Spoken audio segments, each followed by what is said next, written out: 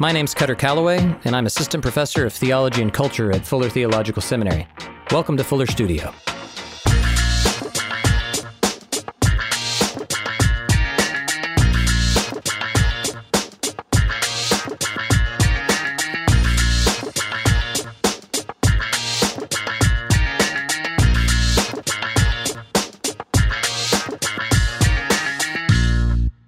Welcome to TV and Theology, an audio series in which we construct a theology of television to help viewers more fully engage with the power and meaning of TV. This season, I talk with TV writer and my co-author, Dean Batali. Welcome back to week 2 of our Theology and TV conversation with Cutter Calloway and Dean Batali. We are interested in being thoughtful Christian people when it comes to our engagement with television.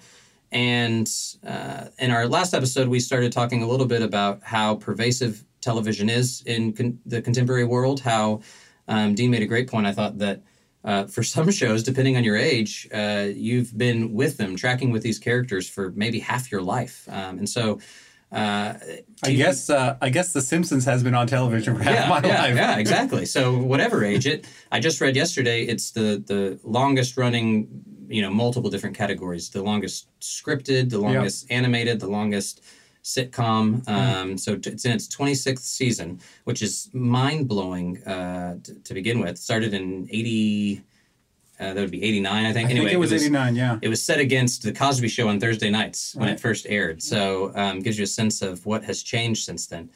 But one of the things that we'll keep hitting on in terms of how TV is made and us understanding how to understand a TV show, how to interpret it, how to identify where the core of its power and meaning resides, has to do with understanding a little bit about the process of making TV. And one of the great things I've learned from Dean is what it looks like to be in the TV writer's room and how collaborative that process is. So, Dean, say a little bit about TV as collaboration or TV writing as collaboration. Yeah, and it really is different than, we tend to think of the artist as a solo figure, as a painter or a novelist, a playwright. And certainly plays become collaborative, films become collaborative, even though there's generally one screenwriter, although many films have more than one screenwriter over the course of their lives. Especially if they're bad. Yeah. But television, it germinates from a group. I mean, the pilot is often written by one person, but television staffs are generally anywhere from 7 to 15, sometimes 22 writers. Roseanne, at its height, I think, is famous for having 27 writers at one time. It's all extremely collaborative. All those names that you see rolling by at the beginning, story editor, co-producer, supervising producer, executive producers, those are all writers on the show. And we all participate in the breaking of the story, the coming up with the story idea, and then working on how the story is going to be told. One person generally goes and writes the script, but then everybody's notes are given to the script. By the time, there's a lot of television shows. Big Bang Theory writes every show in the room, in the writer's room, where the work actually takes place. There's never any solo writer going off to write the script. They say, here's the story we're going to tell, and then they all start pitching ideas and jokes. There's a showrunner who's kind of formulating everything, getting it down, but everybody is contributing at once. So it's all everybody's talents and everybody's worldviews being put into this one script. Hour-long shows are very similar. I mean, all these notes come together. Again, all the stories are broken. Once the characters are created by the person who created the show, which again is kind of a solo job, but the stories are told collaboratively, and all the character development is generally the conglomeration of everybody's given their ideas together, and then the showrunner decides which way he or she wants to go with the stories and which way he or she wants to go with the characters. But it really is a group effort. And one of the biggest, everybody asks, well, how do I become a television writer? The biggest thing you should have on your resume is plays well with others, because you have to be able to get along with everybody. You have to be able to argue your point of view and also compromise. It gets really interesting as we move into talking about theology, because what if you're the lone believing voice in the room? Or what if you're the lone leftist voice or conservative voice in the room? If you're just going to always be pounding your fist and saying, this is the way I want it to be, you're not going to last very long in there. So you have to kind of get to this compromise, although, again, it's the showrunner who has final say, so it's his or her worldview that generally ends up on the screen, but it's contributed to by everybody else in the room, the writer's room. Do you know, you've written mostly half-hour sitcoms, right? Yeah, I was on that 70s show for 7 years, and then other sitcoms in and around. I worked on Buffy the Vampire Slayer kind of as a detour from my half-hour career for a couple of years. Buffy was an hour? Right? Yeah, it was hour long. Yeah. Although I was writing with a partner at the time. We got hired on that show based on a half-hour comedy, a half-hour children's comedy script we had written for a show called The Adventures of Pete and Pete.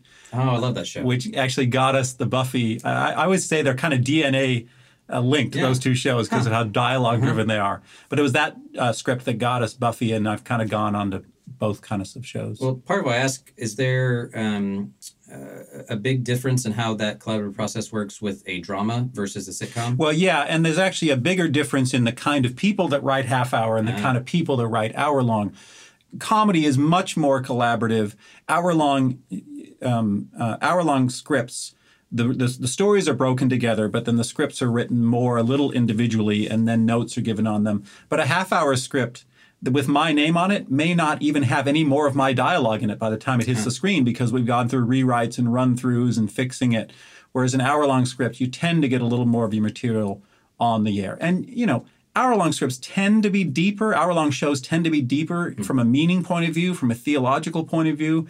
It's hard to get real meaning in half hour. I mean, even in the court, what kind of meaning is there in that 70s show? Well, I will argue there's a lot of meaning in there, but I think there's a lot more meaning in a show like Lost or Breaking Bad or The Americans or Homicide or something like that.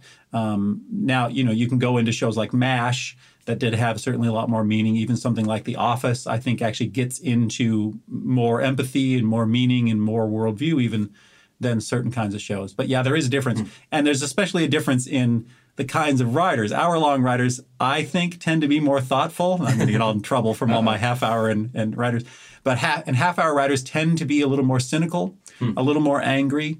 I would argue a little more broken than hour-long writers. And hour-long writers tend to be a little more thoughtful about life. And the hour-long rooms I've been in have had a more variety of worldviews of people in them with different kinds of experiences. Half-hour writers are a little bit more... broken is what I. That's really interesting. I've not heard you say that before. Yeah. Part of what is interesting about that to me is, I think as a person that writes most of his stuff by himself. I mean, I get feedback and stuff, but it really is, the icon of the theological scholars, like alone in your room. It's hard to understand. I have a sort of supreme control over what I'm communicating. Right.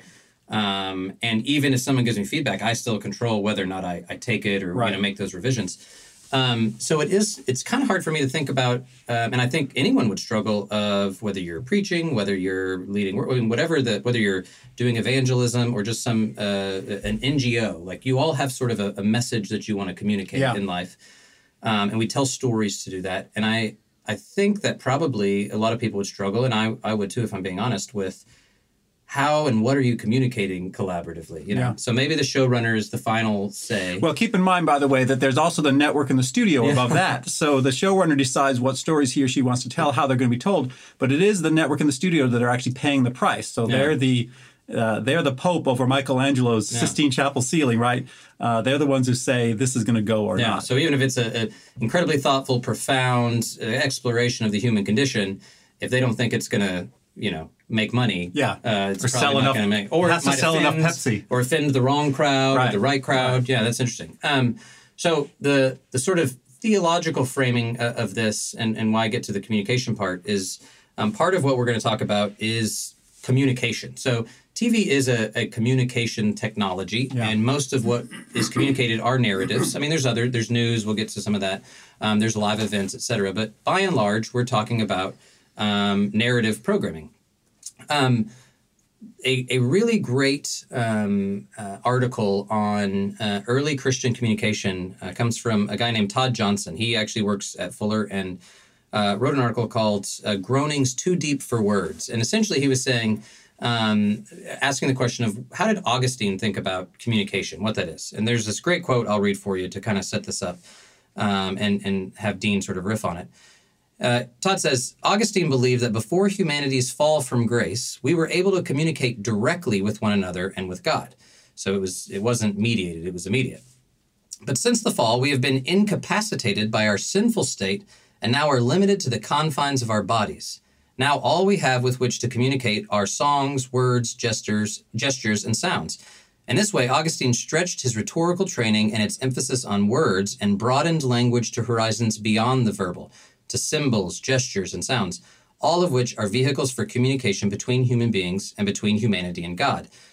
So Todd makes a great point here, and I encourage you to read that full article on Augustine, because Augustine says, on the one hand, prior to the fall, we were in immediate communication with God. We basically, I would say it's almost like telepathic, like you were there.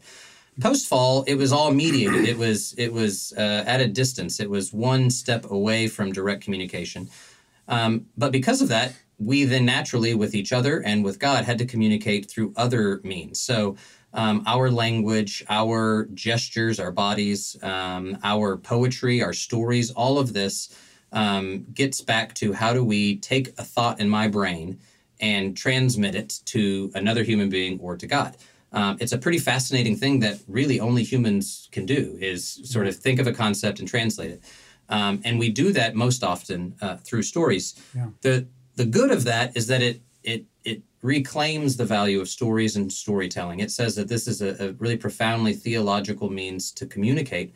The negative, in my view, of Augustine saying that is that in a lot of ways it says that our telling stories is a part of the fall. Like it's fallen, it's broken inherently.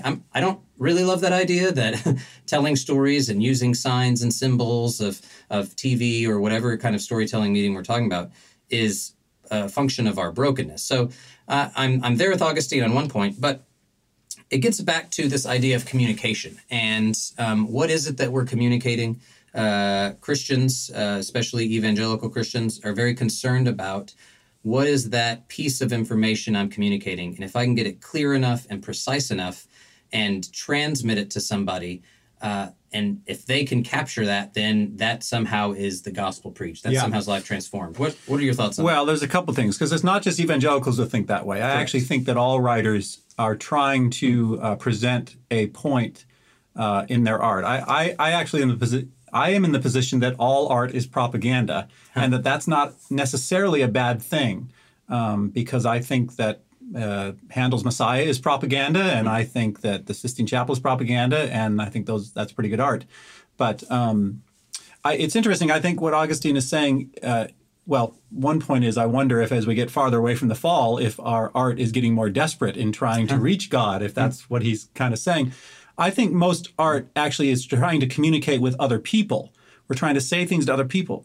My position is that artists are arrogant, and I will confess to being the same thing. We think that your time... You're the most humble guy I know. Thank you, yeah.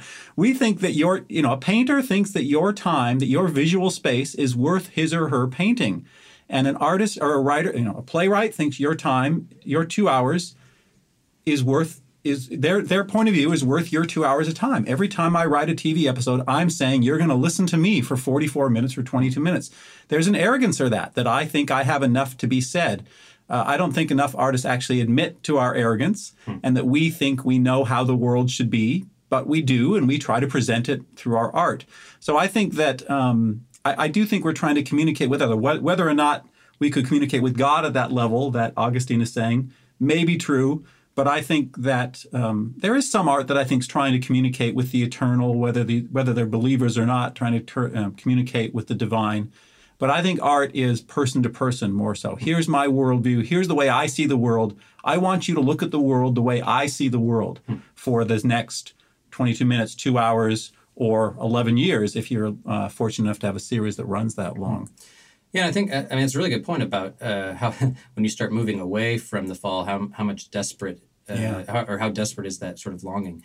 Elsewhere, Augustine is sort of famous for saying, "Our hearts are restless until they find rest in you, God." Yeah. And so there's a sense in which, he is a Neoplatonist, which is sort of a philosophy that says everything started with this one, and kind of like a drop of a stone in a pond, sort of rippled out from there, and is all longing to return. So the farther away you get from that source of goodness and truth, the more desperate you get. But at the same time, the less clearly related. Is that too? Well, and look at where our culture is right now as we separate from one another in terms of technology and screens and how much time we actually spend with one another. And let's talk specifically about television now. Look how television is trying to say, look at me, look at me, look at me, in terms of the content, in terms of cables pushing the boundary. It's hard to get thoughtful, quiet television on TV nowadays, and some of that might be a little bit as we get farther away from the fall in terms of trying to attract attention.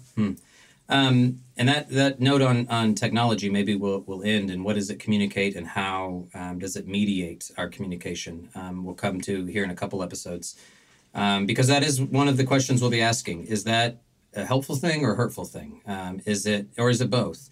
That the farther away we get physically from each other is also the same means by which we're able to communicate more stories to people, in a broader context. So with that thought in mind, we will wrap up episode 2. Thanks for joining us, and we will see you next time.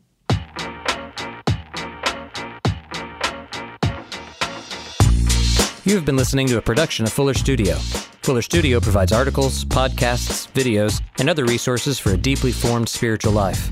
Subscribe on your favorite podcast app or visit us at fuller.edu/studio.